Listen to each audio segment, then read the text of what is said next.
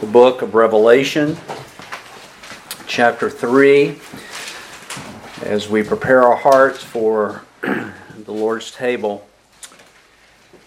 We come to the last of the 7 churches in which we have been looking at not really an exposition of the whole passage, but we have been looking at the attributes of our Lord that is the answer to the church's need.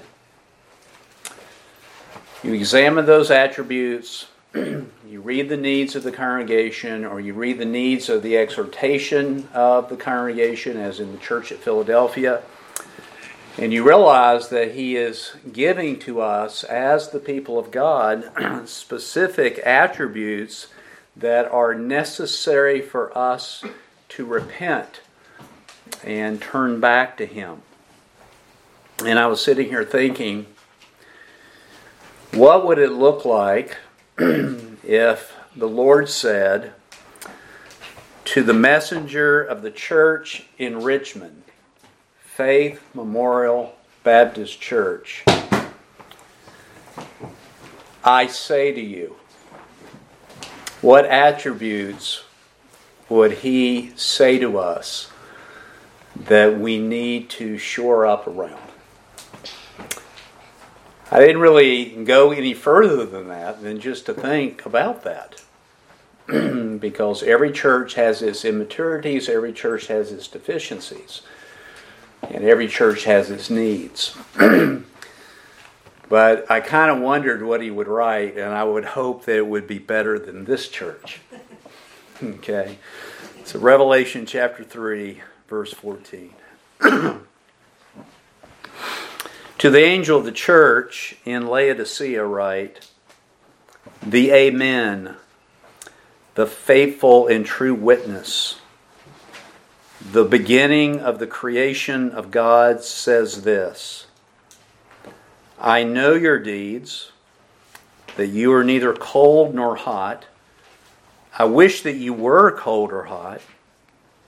So because you are lukewarm and neither cold nor hot, I will spit you out of my mouth. Because you say, I am rich and have become wealthy and have need of nothing. And you do not know that you are wretched and miserable and poor and blind and naked.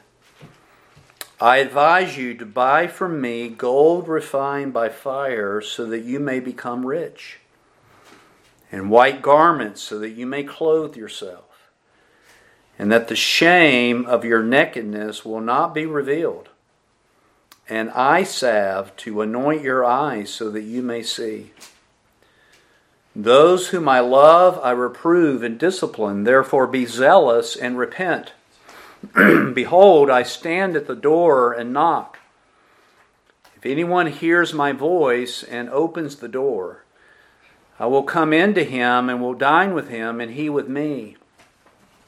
He who overcomes, I will grant to him to sit down with me on my throne, as I also overcame and sat down with my Father on his throne.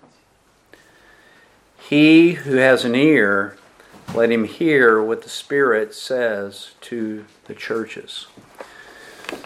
Christ is, as it were, standing at the door and He's knocking. What is the sound of the knock? It is His voice. I'm standing at the door and knocking. If any man hear my knock? No, if any man hear my what? My voice. And opens the door, I will come into him and will dine with him and he with me. This church was in a world of trouble, literally. They were worldly. Jesus Himself says in verse 19, those who I love, I reprove and discipline. So did He love this congregation, as bad as it were, and as unregenerate as some of them were?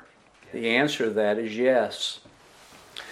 And of course, in some ways, he needs to say, verse 19, that those whom I love I reprove, because you can imagine how a congregation who in their mindset says, I am rich and have become wealthy and have need of nothing, you can imagine how a congregation would react to a letter being proclaimed from that pulpit that says, I'm going to vomit you out of my mouth. That sounds terribly offensive, doesn't it? Or if they said, you are wretched people. You are miserable. And you are impoverished in the sight of God. And you can't see. And you're not even clothed with righteousness. Can you imagine how that would go over? And then he says, those who I love, I reprove and I discipline. In other words, folks, Christ saying that to this church was a loving statement by God. Amen? It was a loving statement by God. Just like the rich young ruler who came to him and said, what must I do to inherit eternal life? And of course he says, you know the commandments, and he named the second table of the commandments. And the man says, I've kept all of these. And the Bible says that Jesus looked at him and loved him. Meaning the next statement is a loving statement. Go, sell all that you have. Could you imagine how offensive that would be? Give it to the poor. Take up your cross and what? And follow me. And the man did not take that as a loving statement. The Bible says that he walked away grieved. And it tells us why. Because he had many riches. Folks, the only statements that can come from our Lord are loving statements. He's a God of love. Even if we ourselves don't perceive it that way. Even in the destruction of the lost, that is a loving action, because he who loves perfectly cannot stand that which is imperfect. He loves. And the answer to this church, beside the fact of what he's already communicated to them, is given to us in verse 14 in his attributes. He is saying, as it were, look at me. I am the Amen, the faithful and true witness, the beginning of the creation of God.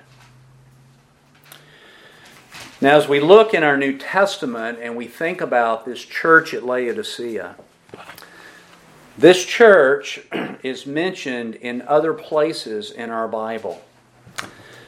You can probably think of one, and if you are an astute student, you probably can think of another book. One of the books, 1 Timothy, if you go to the end of that book, some manuscripts, and this is true in the King James Version of the Bible, at the end of that book, there is a subscript written at the end of 1 Timothy. And it says, the first to Timothy was written from Laodicea. Now, I don't know if that's true or not. That's why in modern translations, guess what? They don't have the subscript in there. But the fact is that historically, there has been that subscript that has moved around and was moved around with this. And folks, isn't it interesting that if we assume that subscript is accurate,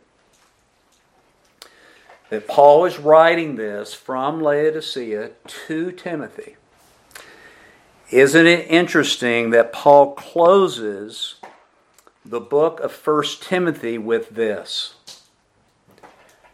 Instruct those who are rich in this present world. Now, what was one of the characteristics of the church at Laodicea? They said, we are rich, and we have need of nothing. I don't know if there's a connection there, but that is coincidental. Paul says, instruct those who are rich in this present world not to be conceited. Were the Laodiceans conceited? Or fix their hope on the uncertainty of riches, but on God, who richly supplies us with all things to enjoy?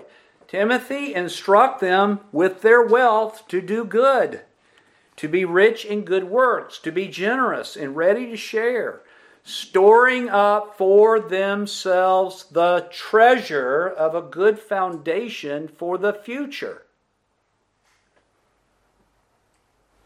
That sounds like what's being instructed in Revelation, isn't it? You come buy of me gold, refined in the fire, so that you might have true wealth. Again, I don't know if there's a connection there or not, but it is fascinating that if it is so, if the tradition is right, that Paul concludes this epistle to 1 Timothy saying, I'm writing you from Laodicea, and I'm closing this out with instructions for the wealthy in Ephesus. Isn't that amazing? What is the other book in our New Testament where Laodicea is mentioned? You probably already know this. It is the book of Colossians, and I want us to turn there. In Colossians chapter 2 and in verse 1, Paul's writing to this church at Colossae, and he says, For I want you to know how great a struggle I have on your behalf and for those who are at where? Laodicea. So is Paul wrestling in his spirit about the events that are going on here in Colossae and also at Laodicea? The answer to that is what? Yes, he is. And folks, not only is he concerned about it, he tells them, if you go to the end of the book of Colossians chapter 4, and you look at verse 13, he actually says to the Colossians that they are to take this epistle and they are also to send it to Laodicea for them to read. He says in Colossians chapter 4, verse 13, For I testify for them, for I testify for him that he has a deep concern for you and for those who are in Laodicea and at Hierapolis. Then he says in verse 15, Greet the brethren who are in Laodicea. And then he goes on in verse 16 and he says this, When this letter is read among you, have it also read in the church of the Laodiceans? And you, for your part, read my letter that is coming from where? From Laodicea. Everybody see that? So Paul has a great concern.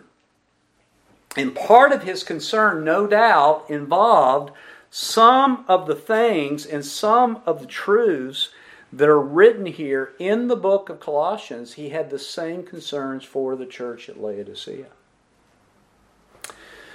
And folks, if you look at chapter 4 and verse 17 of Colossians, you'll see this. Say to Archippus, Take heed to the ministry which you have received in the Lord, that you may fulfill it. Many commentators believe that Archippus was the pastor of the church at Laodicea. And in fact, there is an early church father who stated that he was. Now, it doesn't mean that he was, But we do have some historical evidence that possibly this man Archippus was the pastor, or we could say he was the angel, he was the messenger at the church at Laodicea.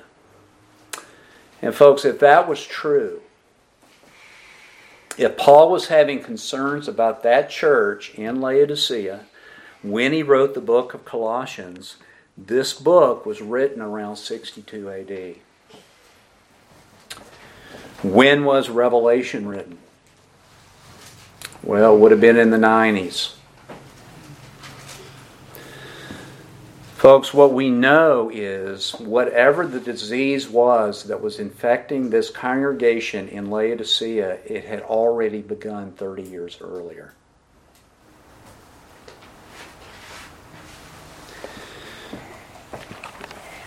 And folks, it really does show the Lord's mercies and patience, doesn't it? And folks, it is interesting if you peruse the book of Colossians. In this book, you will find references and descriptions about Jesus' deity. What did he say in Revelation 3, verse 14? The Amen, the faithful and true witness, the beginning of the creation of God. And folks, if you take your Bibles and you turn to chapter 1 in the book of Colossians, and you begin reading in verse 15, where Paul says that Christ is the image of the invisible God. Now note this, the what of all creation? Folks, that sounds a lot like the beginning of creation that's written in Revelation 3 verse 14. And he goes on and talks about this, verse 16, for by him, that is, he who is the image of the invisible God, that is his beloved Son, for by him all things were created, both in the heavens and on earth, visible and invisible, whether thrones or dominions or rulers or authorities, all things have been created through him and they're all for him. Everybody see that? He's the creator. And that church at Laodicea was reminded 30 years later that he is the beginning of the creation of God. He's the source of the creation of God. But folks, not only is he deity and he is the source of the creation of God, look in Colossians chapter 1, verse 18. He is also head of the body. The what? The church. Folks, did he create all things? He did. And all things are for who? They're for him, not for us. They're for him. But this one who is the beginning, he's the source of all the creation, also created the church. And he is the head of that church. And so he says, verse 18, he is the head of the body of the church, and he is the beginning, the firstborn from the dead, so that he himself will come to have first place in everything. For it was the Father's good pleasure for all the fullness to dwell in him, and through him to reconcile all things to himself, having made peace through the blood of his cross. Through him, I say, whether things on earth or things in heaven. Everybody see that? He's declaring to the Colossian church that he is deity. And he's the beginning and the source of all things. He's even the creator of this unique thing called his body, the church. And 30 years later, he's reminding the Laodiceans once again on who he is. It also mentions in chapter 2,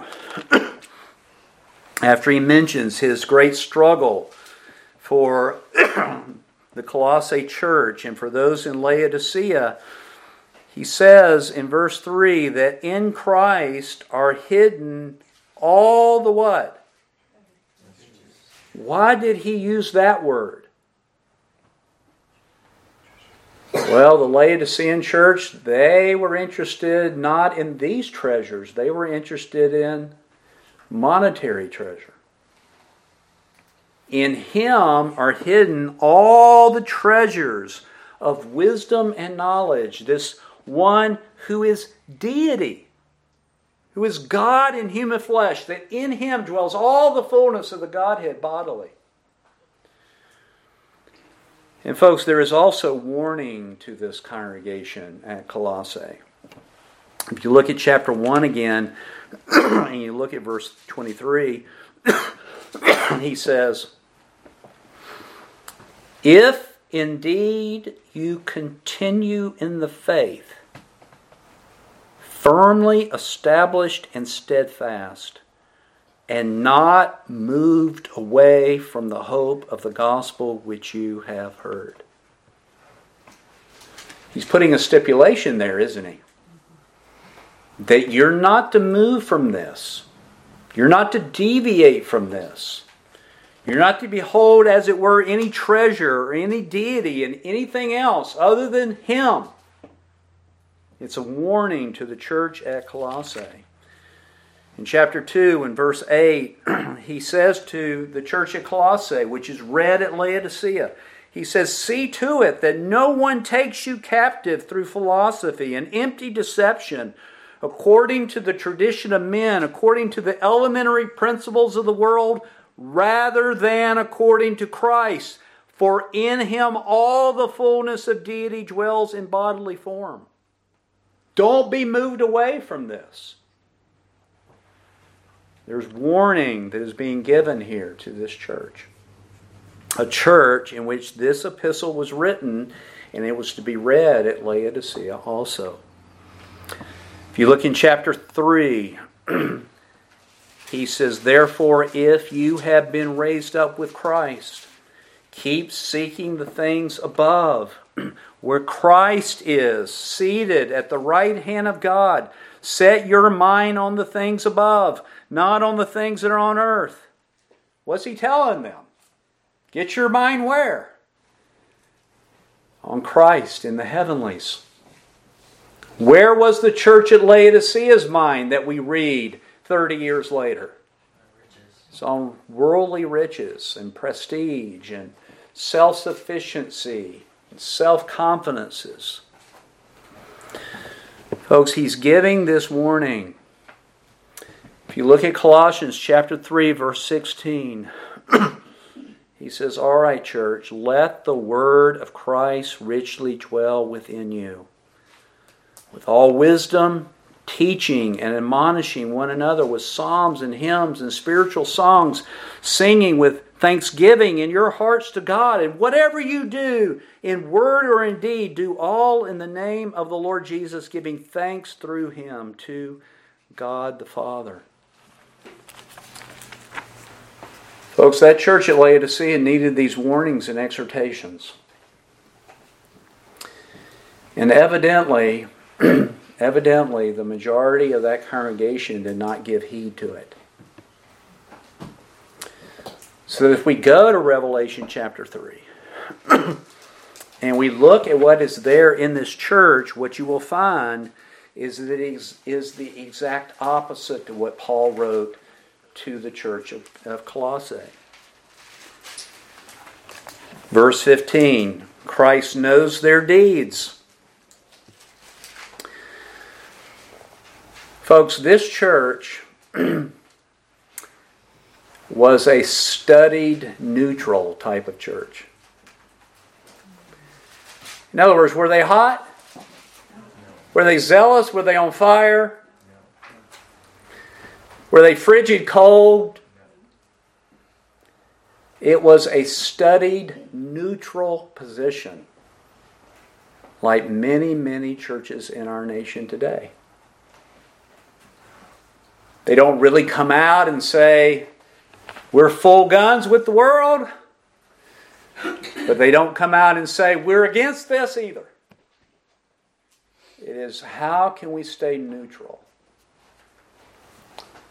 And of course, we could very simply say that the Lord's attitude toward this, if I was nice, is an upset stomach.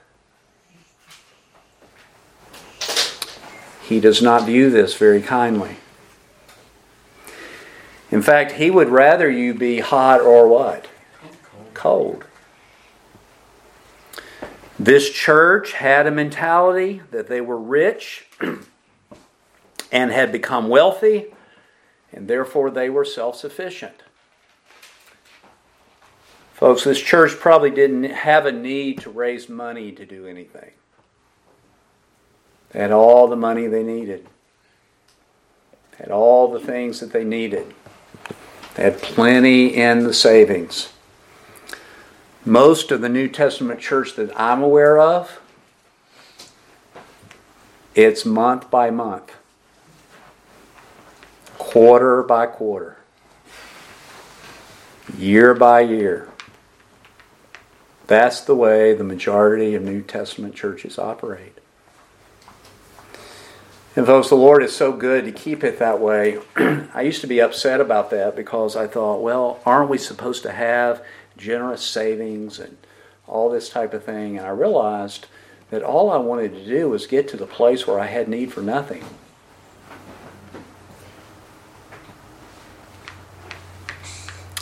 That doesn't mean that if you're a New Testament church and you have money in the bank that you're not right with God. You may say, well, we are wealthy, but we are needy. You could say that, right? But this church didn't say that. They were totally self-sufficient for whatever they needed to do, and my guess would be is they weren't doing much because they were a studied, neutral church, neither hot nor cold. And folks, in light of all that, and in light of the attributes that He gives to us in verse 14, that He is the Amen, the faithful and true witness, the beginning of the creation of God, in light of all those things, in light of what Jesus told them through the Apostle Paul, and now what He's telling them through the Apostle John, does it really surprise you that a church that thinks it has no need rejected what Christ said to them? They rejected it. It didn't make sense to them to buy gold, to buy from Christ gold refined in the fire. Folks, what is gold refined in the fire refer to? What happens to gold when you put it in the fire? It's purified. How's the purification to happen? Through suffering and persecution. This church was doing all it could to avoid it. Now we shouldn't invite it, but we shouldn't what? We shouldn't avoid it either.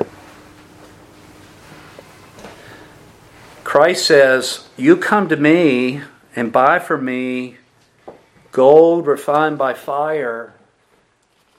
And if you would be refined by fire like this, and you would buy this from me, you would be wealthy. You would be rich. You need to come to me and get white garments so that you may clothe yourself. Perhaps their clothing was like Adam and Eve. It was fig leaves from the garden. But not the righteousness of Christ. Or the righteousness of the works of Christ. They weren't interested in that type of righteousness. But they were to buy from Christ the appropriate garments and to put eye salve, to anoint their eyes, because they weren't what? They couldn't see. They were blind. Eye salve was meant to heal their sight. And folks, could the Savior heal the blind? You get a lost person, and they start, in their heart, start moving to Christ. They have this intense desire to see. I want to see. Have mercy on me, Son of David. Have mercy on me. And our Lord can spit on the clay and heal the eyesight, or He can put His hands right there and do it with His hands, or He could just speak the word. But whatever it is, this church couldn't see. They were clothed with worldly garments. They had no deeds of righteousness. And they certainly were avoiding anything that would give them or drive them to the true riches that are in Christ. Miserable church. A lot of people look for that type of assembly. Well, what is the answer? Well, the answer is going back to who Christ is. And He says that He is the Amen. I love that title. I just love that title. What does Amen mean? Well, some people say it means so be it. So you're praying in the will of God. You come to the end of the prayer and you say, so be it in His name. Some people view it, especially if you view it from a Hebrew term, the root of it means truth. So if you would say amen when you closed out a prayer, you would be saying that what I'm praying and what I'm asking for is in truth, as it is in Christ Jesus. It's not just an appropriate ending on our prayers. But folks, He is the amen. He is the yes of God. If you want to see who God is, where do we look? We look at the yes of God, the amen of God. We look at the one who is the divine exegesis of God, the one of whom it's engraved. He is the engraving of God. He is one essenced with God. We're not allowed to dream up who we think that He is. We're not allowed to make up in our own imaginations and title it Christ. We've got to go to the Scripture to look at the yes, to look at the so be it, to look at the personification of truth as God is truth. And look at Him. And in Him we see God, God the Father. In Him dwells the fullness of the Godhead bodily. That's who we look to. But folks, the New Testament also says this, that all the promises of God in Him are amen. In other words, not only is Christ the amen of God, in other words, the truth of God, the personification of God, the so be it of God, but He is also the one that when you view Him, He becomes the amen to all the promises of God. All the promises of God in Him are never no. They're always yes. So be it. Isn't that encouraging for your prayer life? That if you pray according to His will, He hears you. Because all of those promises and all of those aims and all of those goals that we've been talking about in the book of Ephesians, they're all yes. It's never a no. It's never a we might make it there. Amen.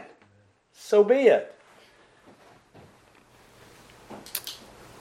And folks, if all those things are true, and they are, that He is the amen of God, And that in Christ all the promises are amen. He fulfilled them. He confirmed them. He is them. And folks, what should we be? Folks, what should we be as a church in this world if the Amen is the head? Well, the church is to be the confession of Amen. In other words, when people view a New Testament church, they ought to see Christ in that church. And they ought to see the promises of God being fulfilled in that assembly. Is he the Amen or not? What is true of the head of the Amen is true for the body of the Amen. That we are to be reflective of that. Imperfectly, yes. Growing up in those things, yes. One day fully complete because He is complete, yes. But if the world wants to see the so be it of God, they ought to see it in the church, in His body. And when you realize that, you realize that we fall far short of that. But I am thankful for the light that is seen, right? We're a lampstand. We light up Him and make Him big. Our confession to others is that all the promises of God are amen. Our confession to others is, if you want to see God, look at the amen. And that's what this church at Laodicea needed. They needed to know Him as He really is, not as they thought that He was. Secondly, He is the faithful and true witness. I remember when I came to Christ, one of the frustrating things that I realized early in my latter high school years and beginning college years was that whether it be mathematics or science or engineering, that it all was phony. It was all phony. I loved mathematics because I thought it was an exact science. And I realized that it is kind of fuzzy. When you get into higher mathematics, you realize it's kind of fuzzy. My high school calculus teacher got a PhD in mathematics, and her PhD paper was this: devise a new mathematics system. So she came up with one. I realized when I was in engineering and we had to build things, we had all these formulas and everything, but at the end of the day, we really weren't sure about the formulas and we just doubled everything. So if I wasn't sure we'd have a formula for this wall and these joists and the stresses that are coming down at critical points so that the ceiling doesn't fall down on us. So you look it up in the table and you realize we just kind of doubled it because we're not really sure the exact point. You just double it and that way you're sure. You're just sure. And Christ in His goodness brought me to a place where I could find a true and faithful witness. No shadow of turning. Forever true. What He says is. No ifs, ands, or buts. It's absolute. It is faithful. That is, it will happen.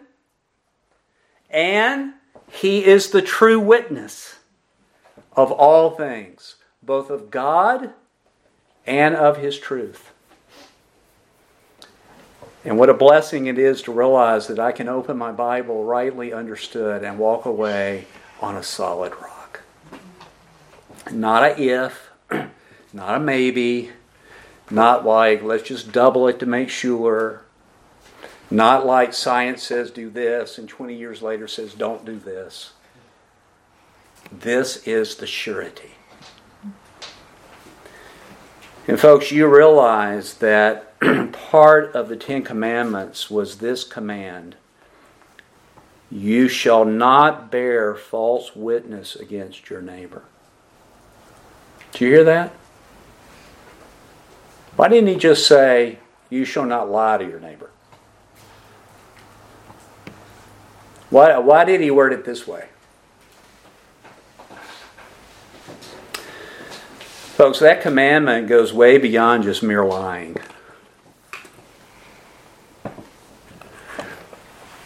In any avenue of our life, the way you think, the way you feel, what you say, what you do, if it's not a true witness of God, it's sin.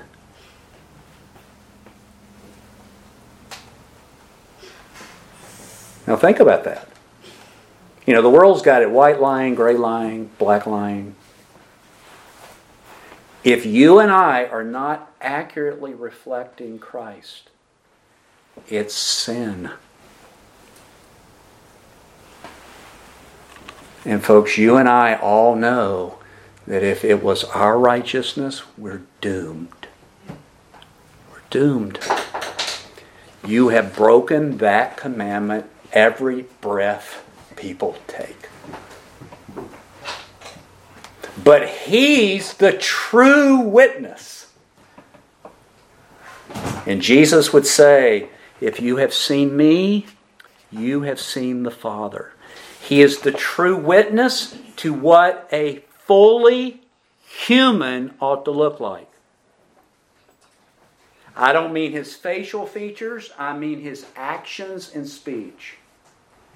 If you want to know what we were originally created to be, look at him. He's the second what? He's the second Adam. And if we want to know who God is, we look at him. And folks, the implication here is that the church at Laodicea was not imaging him correctly. The church was being a false witness. That's a terrible indictment of a New Testament church, isn't it? And lastly, and we've already hinted at this, he is the beginning of the creation of God. He is the source. He is the one from whom all creation proceeded through.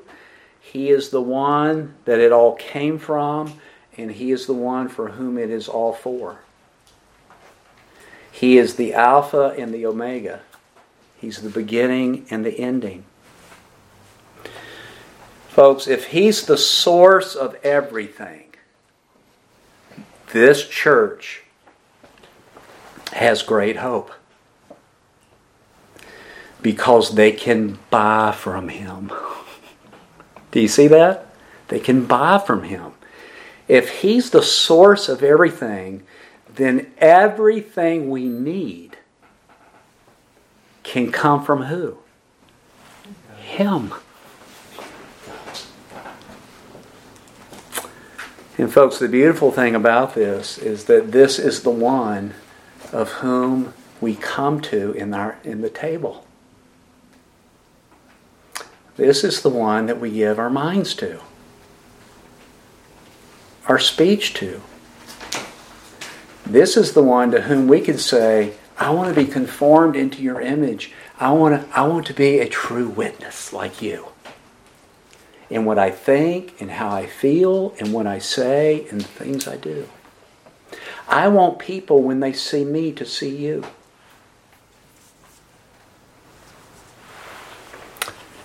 So, since He's the source of that, He's the creator of that, He's the provision of that, all the treasures of knowledge and wisdom are in Him, then I can go to Him. If you need eternal life, you can go to Him, right? Not going to get it anywhere else. If you're in need of that life to be lived through you, you go to Him. He's the one that gives us the to be willing and the to be doing for His glory. If you want your heart to be made larger so He can fill it more, then ask Him, enlarge my heart that I may run the way of your commandments. Ask Him. Because one day, all the heavens and the earth will be filled with the light of His witness forever and ever. And I can't wait to be there. Let's close our eyes and bow our heads.